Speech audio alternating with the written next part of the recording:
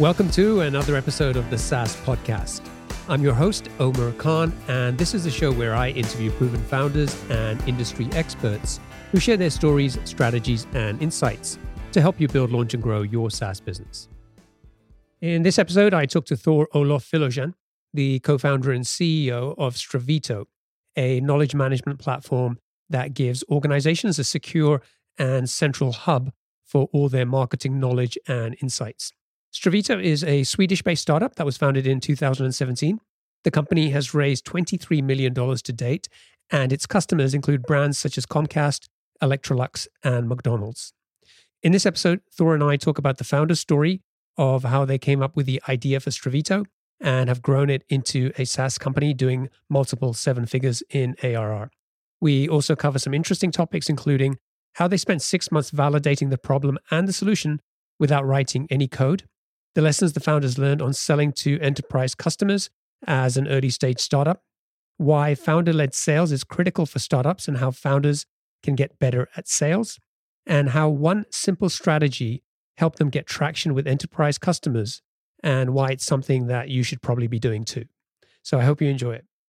Thor, welcome to the show. Thank you so much for having me. Do you have a favorite quote, something that inspires or motivates you that you can share with us? Yeah. I think one quote comes to mind. Jim Collins, the author of Good to Great, once said that great vision without great people is irrelevant. And I really like that quote because at its core, it's really at the core of the startup challenge, the importance of finding and motivating the right people for each stage of the business. So I really like that quote. So tell us about Stravito. What does the product do? Who's it for? And what's the main problem you're helping to solve? Stravito was founded in Sweden in 2017 by a team of market research and technology entrepreneurs. We are now present in Europe and North America. We're approaching 70 employees. We have 25 nationalities on the team. And the way to think about Stravito is we allow global organizations to centralize all their market research and democratize access to that research throughout all of their organizations. So we're actually evolving in a massive market. So as a reference point, Spotify, which is an amazing company, operates in the recorded music market, which is a $25 billion market. Whereas market research, which most people don't know of, is a $90 billion market. And knowledge management is actually increasingly important as we live in a world where customers demand a lot, and those demands are constantly shifting at often an increasing pace. So who are your customers? Who are the companies that really need a solution like Stravito? Right. So the way to think about it is it's mainly targeting global organizations. And what we do is we help those global organizations to search and discover consumer insights in seconds, no matter where they are in the world. If I take a look at our clients, we count a number of Forbes Global 2000 companies. Customers include the likes of Comcast, Electrolux, Carlsberg, McDonald's. And yeah, we're growing at a really fast pace. I came across a TechCrunch article which described Stravito as the Netflix or Spotify of knowledge management. And I was like, that was an interesting to use. Why do you think they made that comparison? What is it about the Stravito experience that leads people to make that comparison? I think that there's a wider trend, which many call the consumerization of the enterprise. I think that one of our core differentiators is that on a product level is that we provide usage and adoption at a completely different level. So the analogy to Netflix or Spotify is that we've actually built a system that users enjoy using. And that kind of drives usage. And that's tied to one of our foundational beliefs that at some point, enterprise software will eventually become as simple and intuitive as consumer software. On a company level, however, what I think separates Stravito from the crowd is the fact that we have a very diverse workshop. I mean, I mentioned we're almost 70 employees. We have more than 25 nationalities, but we are all united by a simplicity-first mindset and really strong emphasis on collaboration. Right. And what about revenue? Where are you guys right now in terms of ARR? In terms of ARR, I think as a young company, we don't discuss our revenue publicly, but we're growing at a very healthy rate. We've doubled our revenues last year, and we secured a $14.6 million USD Series A to accelerate our growth. So that has allowed us to double the team and to hire stellar people, just like a chief product officer that we brought on recently. But it's fair to say that you guys are doing, multiple seven figures in ARR right now. Absolutely, yes. Great. And you've raised, I think, is about 23 million in total. Is that right? US dollars, yeah. So 20 million euros approximately. All right. So let's talk about where the idea for this product came from. And I know you have 3 co-founders. So there's 4. We're 4 founders, and of course, 3 of them are my co-founders. I think 2 of us really came from, I used to be the VP growth and chief revenue officer at a company called iZetto. I had the privilege of joining that company very early on and had the privilege of starting their data and analytics function. And if I take a look at that journey, what I realized was that I got to see how, as we grew from 50 to 100 to several hundred employees to 500 and beyond, I started seeing how we started to reinvent the wheel in terms of analysis and research. And it became increasingly complex to distribute information internally. So when I met my 2 other co-founders who had been running a research agency for 15 years, a research agency called Norm that is now owned by Ipsos, which was acquired by them, which is the world's biggest market research firm. And they told me how these large organizations, companies like Unilever, Procter & Gamble, how they experience these problems at scale. I had no difficulty in relating to it, because if we started experiencing this with 500 employees, I can't even begin to imagine how complex it is when you have 50,000 or 100,000 employees. So that kind of was the starting point to want to solve that problem. Okay, so you've got a problem identified. How did you guys go about getting started? So I having been an entrepreneur in the past, 15 years ago, I started a social media company for the metaverse, which is, of course, a very hot topic today. And I had the privilege of having a couple of learnings. Generally speaking, it's the mistakes you make that teach you the most. And I think one of the things that I really understood was super powerful was to, whenever you have an idea, is effectively to validate your learnings. So we set out to interview people that were working in this space and that would be potential consumers and buyers. And we did a series of, I think we interviewed people from 10 different companies, including Marks and Spencer's, Coca-Cola, Johnson & Johnson. And we interviewed them to truly dig deeper into this problem space. And was this a big problem? Was it a vitamin or painkiller? What level of pain did they experience? And how important was this for the business? And doing those interviews and doing those conversations, we found out that this was actually a massive problem that was omnipresent. So it was a problem that all of these organizations faced, which then led us to start the company in the middle of 2017. Who did you target in those companies? So you've got these massive organizations. Anybody could have that problem theoretically. So who did you focus on, and why were those the people that you felt were the most important to talk to? That's a tough question. And I think that the way I would think about it is we very consciously decided to focus. And I think focus is always your friend as a startup founder, because there are so many opportunities that pop up. And in the very beginning, you want to do everything. But we very quickly decided to narrow down and focus on a limited set of use cases, even though the applicability of the technology was fairly universal. So we decided very quickly to focus on the market research use case and to focus on very large organizations. So organizations that would be Fortune 2000 equivalent type size companies. So having made those initial focus decisions, that led us to focus on the teams that then run and sit on top of data, like consumer market insights team in those organizations, which narrowed the scope quite radically in terms of who we would build the product for, who we would then design the marketing material for, et cetera, et cetera. And these people that you interviewed, were these warm intros you got through your network, or was this cold outreach?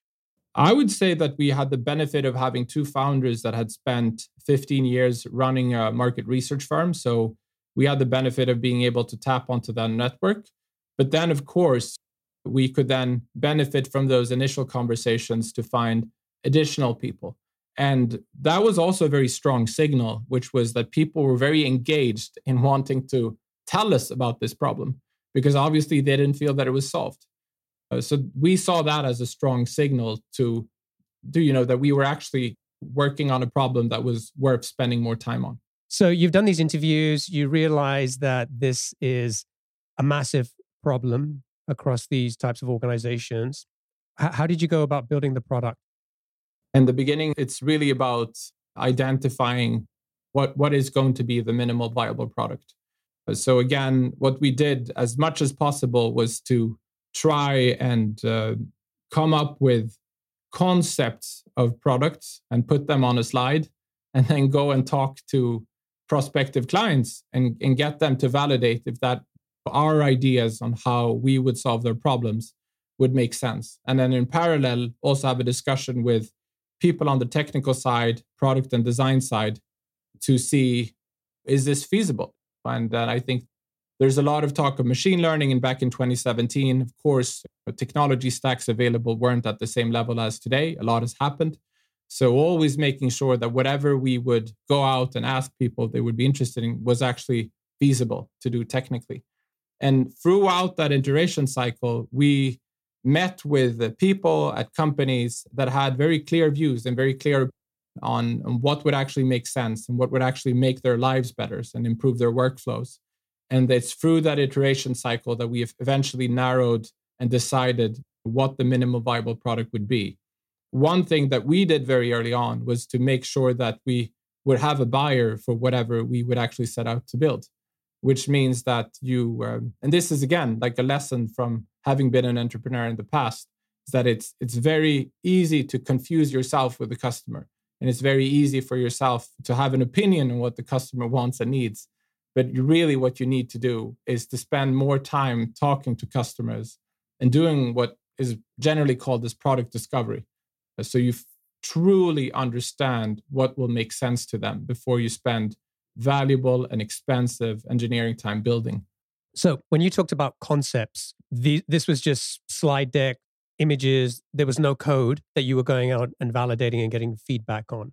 No, absolutely. Right? Initially, we tried as much as possible to effectively validate elements on a slide level. So you effectively create a slide that has a concept, and you maybe have spent design time designing a concept, but being very clear about what the product would do before you actually decide to commit engineering resources to building anything. Okay. And what was that period of time? How long did you go through these feedback loops until you got to a point where you were confident that, okay, we know what that MVP needs to be. We have that clarity on the product we need to go and build. Having started the company in summer of 2017, it took 5 months, maybe 5.5 months before we actually wrote a line of code that is still part of the product today. So effectively, it took almost 6 months of just iterating with slideware before we had anything that would be part of the core, the product that we would, eventually have and still run.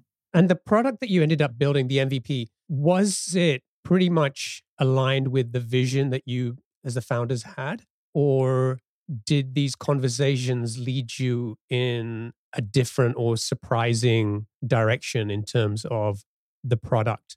Surprisingly, and I actually, and we did an offsite some time ago, I went back to some of our initial decks, and surprisingly, it is very much aligned with the initial vision and the initial concepts of what we wanted to do. So we have a mission statement that is, we want to simplify knowledge discovery, because that's the big problem that these organizations face, is that there's massive amounts of information that's increasing at a rapid pace, and that's furthermore siloed and distributed across everywhere. So that was our mission statement, and that still is. And we wanted to bring that data and to make it alive and in use. And honestly, I still think that initial data gathering, that we probably spent more time than most people would do just interviewing people, is still very much true, even today. And then what was the competitive landscape? Were there other products out there at the time? Was this a new category that you guys were creating? How did things look back then in 2017? I would say that the biggest competitor is a lot of these legacy solutions. And I think what one needs to remember is enterprise software is selling to people that are very risk averse. They're very afraid of nobody gets fired for buying IBM. And so it's a situation where you need to convince people to put their careers at stake in buying a software. And then if on top of that, you're hosting sensitive data that is worth millions of dollars, then the risk of a leakage, of security flaws, there's so many elements you need to convince for them to actually want to buy your software. So I would say that it's a very long process, and it's furthermore complicated when you do it on the enterprise level. Now, you mentioned that it was really important for you to make sure that you actually had customers for this product before you started engineering work. What did that mean? Did you pre-sell the product? Did you get commitment from potential customers in various ways? Yeah, no, what ended up happening is we were at a phase where we were fortunate to meet a couple of companies that were early. If we take a look at the Jeffrey Moore and the Crossing the Chasm early adopters that saw how the vision we had ahead of us matched what their vision of the future. Going back to your question, what are your competitors? Are you creating a new category? And I think to some degree, we had a perception of the future was a service that was simply not available in the market. And we met some people that believed that their future would be the way we also thought it would be. And those visionary customers, because I really want to applaud them and thank them, they were willing to take a certain gamble in allowing us to be part of a competitive bid where we effectively bid against legacy solutions and had a shot at winning a bigger contract. But from the very beginning, from the get-go, those would be paid proof of concepts. So we actually could have some level of revenue. And I think that revenue is one of the best ways to validate product market fit. It's like it's a science, and it's absolutely not everything, but it's one of the core elements. Are people willing to pay to get that problem solved? And this is you were charging for the MVP? We were charging for the MVP. And honestly, I mean, there's a Reid Hoffman quote, which is, if you're not ashamed by the first version of your product, then you're shipping too late. And I think we had a lot of reason to be ashamed of the first version of our product. Okay. And then, so how long did it take to build the product? So you've done all the right things when it comes to, customer discovery. You validated there was a problem. You took different ideas and concepts and the solution, and you validated that before you started building an actual product. Then once you had that clarity, how long did it take for you to build this MVP and get it in the hands of your customers?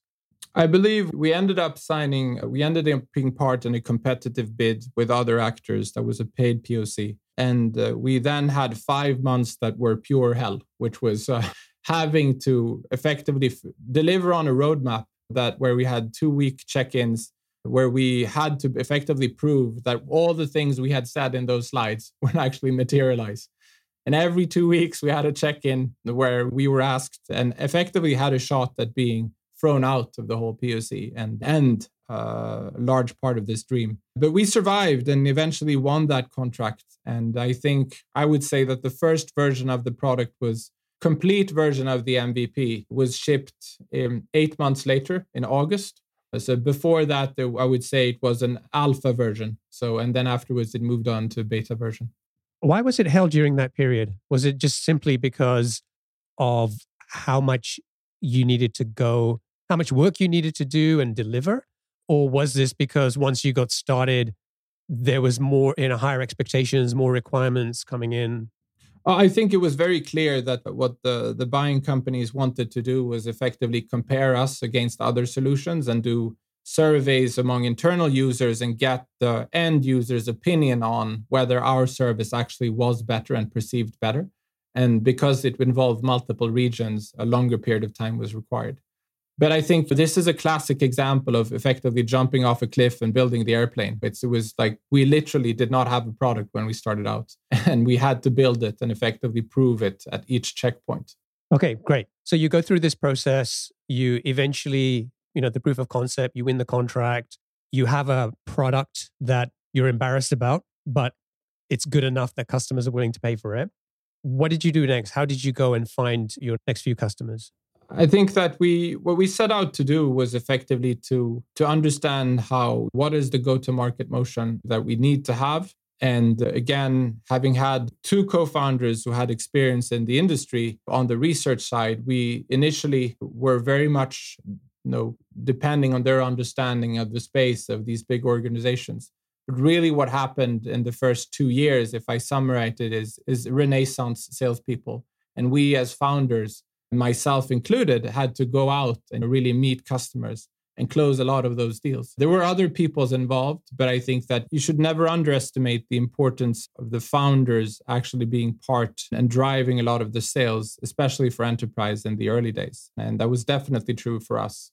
And I think there are a lot of benefits to that. And I think one of the benefits is in the early days, really what you're selling is a vision, because the product will never be able to live up to your view of what it needs to be in the beginning, for the simple reason that you haven't had time, you haven't had the resources, you might not have raised the capital to actually materialize that vision. So the vision becomes a big part of what you're selling. The other part is you also need somebody that can influence the product roadmap to be really close to what the prospective clients and the actual clients are saying. So as a founder salesperson, you get the benefit of both. You can very easily convey the vision, and you can make that part a core part of the sales process. But you can then also make sure to fully understand, if you allow your ears to be open, the client's problems, and effectively make sure that feeds back into the product development cycle. And in many cases, founders remain chief product officers for very long. So that's super helpful. When you were going out and doing this founder-led sales, what were some common objections that you were hearing that you had to figure out how to overcome?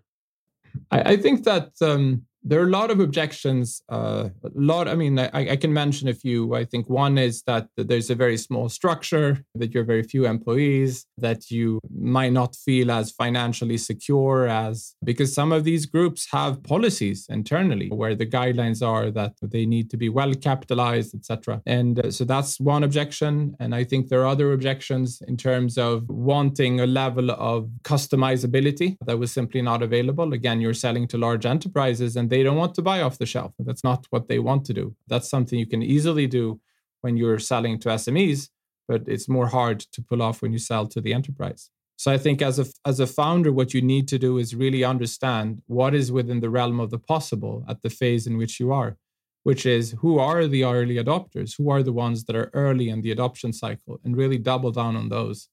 And that's something I'm sure I could have done even better, is truly understanding the ones that probably wouldn't be interested and relevant to sell to in the very beginning at all, and get back to them a couple of years from now. If I take the case of Stravito, we are now ISO certified. We have a chief security officer. We're at a completely different stage. So we can now approach many of those customers. And oddly enough, many of them actually reach out to us and say, hey, we spoke to you a couple of years ago and really loved your vision. And now we're seeing that you're a much bigger structure. Maybe we should talk. So, but I think it's focus is your ally. So try and identify who you should focus your resources on. Yeah, that's a great point, because I think a lot of startups face this problem when they're selling to enterprises. That number one, you guys you're a startup. You don't have a lot of people. You might not be around tomorrow. And we're a large enterprise business. Why should we trust your product? And I think a lot of founders try to figure out how to overcome that objection, how to maybe create the perception that they're a larger organization, that they've been around for longer, whatever. But I think it's so much more effective, the way you talked about it, is that you can either push that rock uphill, or you can say, let's find the people who may have those similar concerns, but they are the early adopters. They are willing to take more risk, and they have enough of a pain that they're interested in enough in working with you. So that, I think, is a really good lesson in terms of finding those early adopters in any market. And again, going back to Jeffrey Moore's book, it's those early adopters that are going to be your most valuable customers in the early days. Absolutely. And then gradually you effectively build up different elements that play to your favor. As an example, today, when I talk to a telco, we can easily say, well, when we work with Comcast, or if I talk to, say, a fast food chain, I say, well, when we work with McDonald's, it's much easier to build confidence in those prospects, that you can actually understand their problems, because that's really what they are concerned about. They simply want to understand and feel confident that you'll be able to solve their problems. And similarly, once you are ISO certified and you have done other things that are, say, security related, you can also bridge that confidence gap. And for us, as an example, when we started getting picked up by great publications like Forbes, and we could refer to a Forbes article that talks about Stravito, of course that plays in.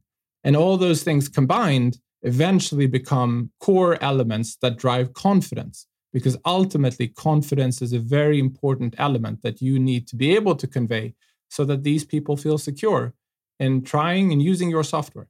Now, one of the things that you did to grow the business, acquire customers, was to identify subsegments in the market that you could focus on. Can you tell us a little bit about that? What did you do? How did you figure out where to focus your efforts? Absolutely. I think that this is something that I've had the benefit of working with at multiple companies. But I think that understanding, again, this is connected to product market fit. It's understanding what segments and what subsegments does your product actually bring the most value. So it forces you to think about what is the value that your prospects and your customers are getting, and how does that translate into their reality. So as an example, one of my lessons learned is sub-segment specific campaigns. So a common error that I have seen and I have done is that we as companies, we talk about customers in the way that we talk about them internally. So for instance, if you have a web page, you might talk about, say, SMEs. But a hairdresser sees himself or herself as somebody that runs a hair salon, or a baker will see himself as such, not a small business owner. So what I think is important is when you define a compelling offer and you talk to the prospect, you need to make sure that you use words and terms that resonate with their perception of themselves and the jobs to be done that they expect to do in order to get results. Now, when you talk about subsegment, just give us one example of that. How deep were you going? So we can look at and maybe say, all right, there's retail or manufacturing or whatever. But when you talk about subsegments, you're saying you segmented those larger categories even further into what? Absolutely. I think one example is just I mentioned small, medium enterprises, SMEs. Don't talk about SMEs in general. I think there's a huge difference between, say, retail SMEs and hospitality SMEs or transportation SMEs. They're very different. They have different needs and different workflows. So it's really having one level of granularity so it becomes more tangible and less abstract. Was there a short list of subsegments that you had identified to focus on? And how did you figure those out? In the case of Stravito, we very early identified that companies that work within fast-moving consumer goods would be the earliest adopters. So in the beginning, we had a very strong focus on that subsegment. And as we grew, we benefited. We were, I would say, opportunistic on the inbound, and were able to actually see that what we had on offer actually served completely different segments. But again, going back to that, you really want to lower the risk for the perceived risk on the buyer side. Meaning that if you, as an example, going back to the retail company, if you're a retail company and you can see that other retail companies are using that software and are happy, that gives you so much more confidence than if you see that there's a hospitality or transportation company that uses it. So it also feeds into, it's a positive loop that effectively allows you to then, instead of simply relying on inbound, actually including that in your outbound and in your campaigns and your way to drive growth. Okay. And so when you talk about FMCG, you're talking about companies like Procter & Gamble, Unilever, those types of organizations, right? Exactly. So goods that effectively, that move quickly off the shelf. Whereas, and then you have broader categories that includes, say, consumer electronics. So we work with Electrolux as example. You will not buy a washing machine every week, whereas you will buy milk every week. Okay. So you've identified these subsegments. What did you do with this? How did this translate into campaigns? Was this online ads? Was these sort of landing pages, SEO? How did you implement this focused strategy? So you really need to put yourself in the mind of the prospective buyer. So what is it that person is looking to do? So can you talk about the problem in a compelling way that is not too abstract? so that the person can actually relate to it. And then what we did is we made sure that all of our marketing assets, meaning our landing page, we initially started a lot with content marketing, reflected those things. So we talked about the customer, the way the customer saw him or herself. We talked about the problem, the way the prospect perceived that problem themselves. And then we also made sure to include a lot of customer use cases, which is effectively X person at McDonald's had this problem and through the solution was able to solve it. And again, using the client's words. So you are actually not doing, you're effectively helping the clients explain how they benefited from your solution. So as much as possible, we tried to, I would say, not talk about problems on an abstract level, but rather a concrete level. And as much as possible, make it very tangible. So whoever would land on your page or click on the ad would be able to see exactly how that would impact their day-to-day and exactly how the software would work or interact with them. The other thing that, from what I understand, worked well for you were referral programs. So tell us more about that. Absolutely. So I think if we talk about referral programs, I have from multiple companies experienced and that referral programs are often a great idea. And a lot of people say, how can we tap onto our existing network of clients?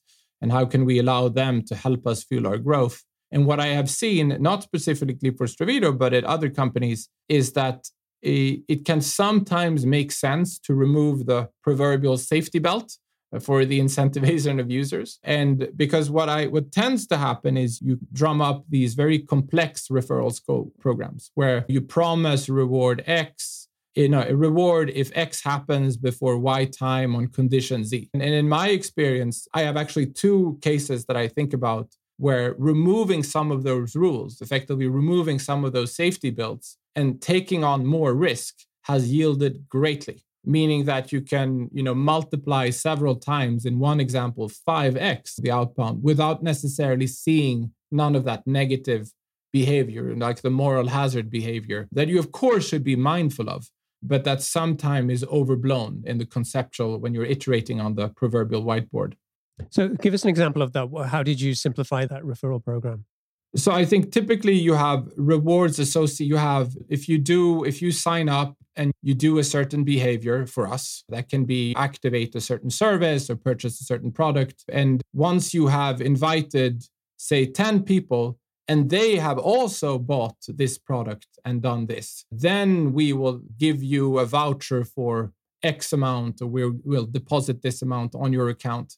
And in my experience, in the beginning, and again, there are two companies where I draw this experience from, you effectively see that in the beginning, it was really hard to get traction. Whereas if you remove the safety belts, I would say 90% of the moral hazard doesn't happen. However, you see a much stronger growth in terms of people wanting to actually engage in this because it's a tricky thing and you're asking people to do a lot. Right. So basically it was like simplify the offer so people understand that more easily and take away all of these requirements to just remove the obstacles that typically people have. And you can always go back and create a more complicated referral program in the future. Absolutely. Now, focusing on subsegments was a successful strategy for you and helped you to speak more directly to specific customers or customer segments. But you also experienced some downsides with subsegments and maybe trying to scale some of them too fast. Can you tell us about what? Definitely. I think there's also a big risk, which is when you start in the beginning of a startup, it's a lot about getting to product market fit. And I think what can happen is you get almost a bit too excited about your own early success. And you can start scaling before you actually have product market fit on a sub-segment level.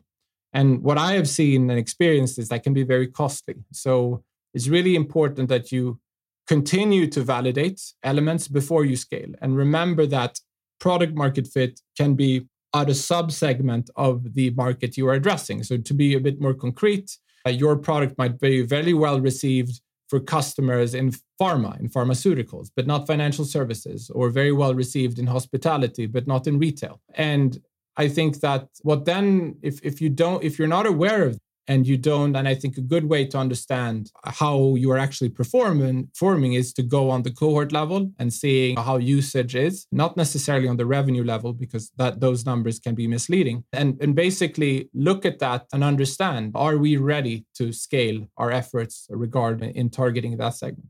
So give me an example. Which subsegment did you have challenges with? In the beginning, as an example, if I take a look at where we stand today, we were very ambitious when we started Stravito. And I think we started looking at segments that we definitely did not, or we had no ability to convince in the beginning. And that's why we doubled down on fast moving consumer goods for, I think, the first 2 years. But in the beginning, it took us at least a year of understanding that we were not ready to go beyond that. And that was, in hindsight, we spent a lot of time and resources and effectively money doing things we should just have been a bit more patient about, and allowing the market to take us there over time and not be as eager.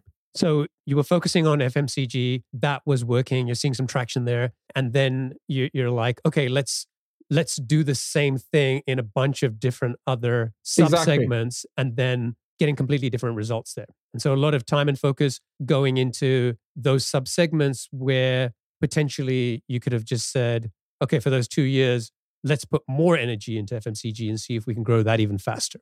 As an example, yes. And I think that this relates to something I alluded to previously, which is it's very easy to, and this is a common mistake that I have personally made, is that you, to a larger degree, believe that you understand the customer, or even worse, that you think that you can think like the customer, which is even worse. And I think I just want to highlight that product discovery is an art. So it's something that you really need to take seriously. And the lack of product discovery can be extremely costly. You also spent a fair amount of money at online ads and didn't really see a good ROI there. Can you tell us more about that? I don't think there's one company I worked at where I haven't experienced this, but I think that throwing money at ads is something that you can be encouraged to do by people that might not necessarily be knowledgeable, or if, for instance, you end up being maybe short, you see that you have a gap to fill, but in order to hit the yearly targets, and you have 1.5 more quarter, and you desperately want to drive the numbers. But ultimately, I think that is very much of a media gamble tactic, and that is very much based on hope.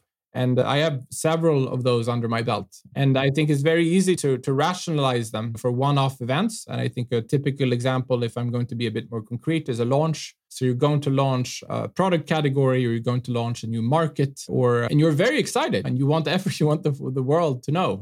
But ultimately, it's, as Frank Slootman, who's the current CEO of Snowflake, said, hope is not a strategy. And one important thing here is that the best case scenario, you should really take a look at the unit economics. And if they are shaky, then guess what? If you spend more money and it's an advertising service, they will only get worse when you scale it. So don't expect them to hold. And worse, don't expect them to get better. Where did you invest your ad dollars? Was it AdWords, LinkedIn ads? Where did you try? So I have this experience in affiliates. So as an example, affiliate services where you effectively find a partner that has a lot of traffic, and then you somehow convince yourself that traffic is going to convert into users. I've had that in events, which is like big events that you want to capitalize on and get people's attention on. I've had that on paper ads. I've had that. So I think it's, and of course, online ads, which is where I had that experience the most. But I think it's very easy to get tempted by it. But I think you need to force yourself to be rational about it before you invest too much in it. Yeah. Okay, we should wrap up. I'm going to get on to the lightning round. But before we do that, I have one more question for you. From looking at the website, you have both a product and then you also have a services side. What does the services piece do? Is that an add-on for the product, or are you running that as a standalone business alongside the SaaS business? That's actually one of the core learnings from being in enterprise, is that I think I underestimated the difference between SME, where I came from, and then, of course, mid-market and enterprise. And I think that what I realized, and it took me several years to understand, is the need to go beyond software as a service, but actually provide software as a service and service.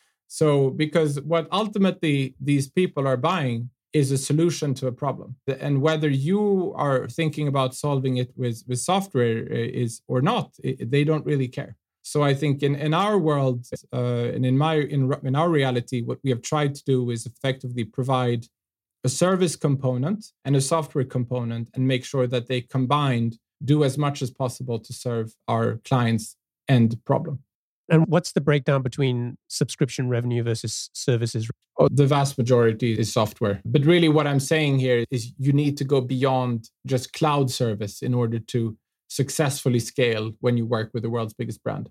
Yeah, good point. All right, so let's wrap up. I've got 7 quick fire questions. Just try to answer them as quickly as you can. Ready? Yep. What's the best piece of business advice you've received? Not advice, but it's a quote. So Steve Jobs had ended one of his speeches with "Stay hungry, stay foolish." And I think the importance of that, the continued growth, the continued development, even after initial goals are met, is particularly true for software as a service, where you need to constantly create and improve.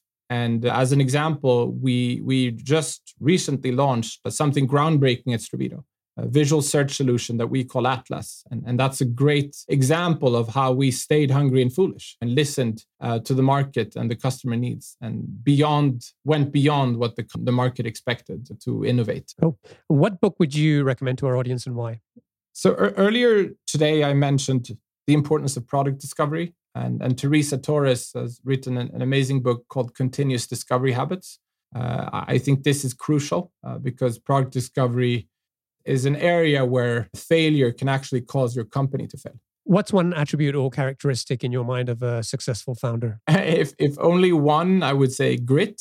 Building a startup is a marathon. It's really not a sprint. And for most of us founders, it's even worse. It's more akin to an Ironman style triathlon.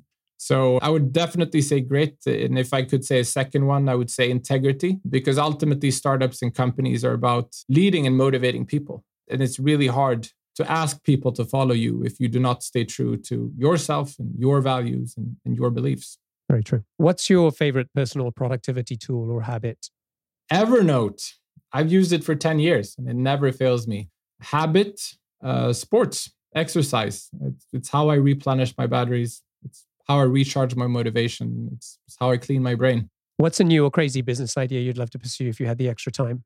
I'm very inspired by the boom we are seeing in technology to help us address climate change and on a societal level. And if I were to venture in something new, I'm very curious about software playing a bigger role in solving other types of societal problems. And so I'd love to spend more time thinking about that. What's an interesting or fun fact about you that most people don't know? I'm a language nut. I speak 4 languages fluently. Nice. And finally, what's one of your most important passions outside of your work? Hanging out with and finding great things to do with my 2 daughters. And right now, one of those is playing Animal Crossing on Nintendo Switch. Love it. All right. Well, Thor, thank you so much for joining me and sharing your story so far with Stravito. If people want to find out more about Stravito, they can go to stravito.com. That's stravito.com. And if folks want to get in touch with you, what's the best way for them to do that? You can reach out to me on LinkedIn or they can email me at thor@stravito.com. Awesome. Thank you so much. It's been a pleasure. And I wish you and the team the best of success. Thank you so much for having me, Omer. My pleasure. Cheers.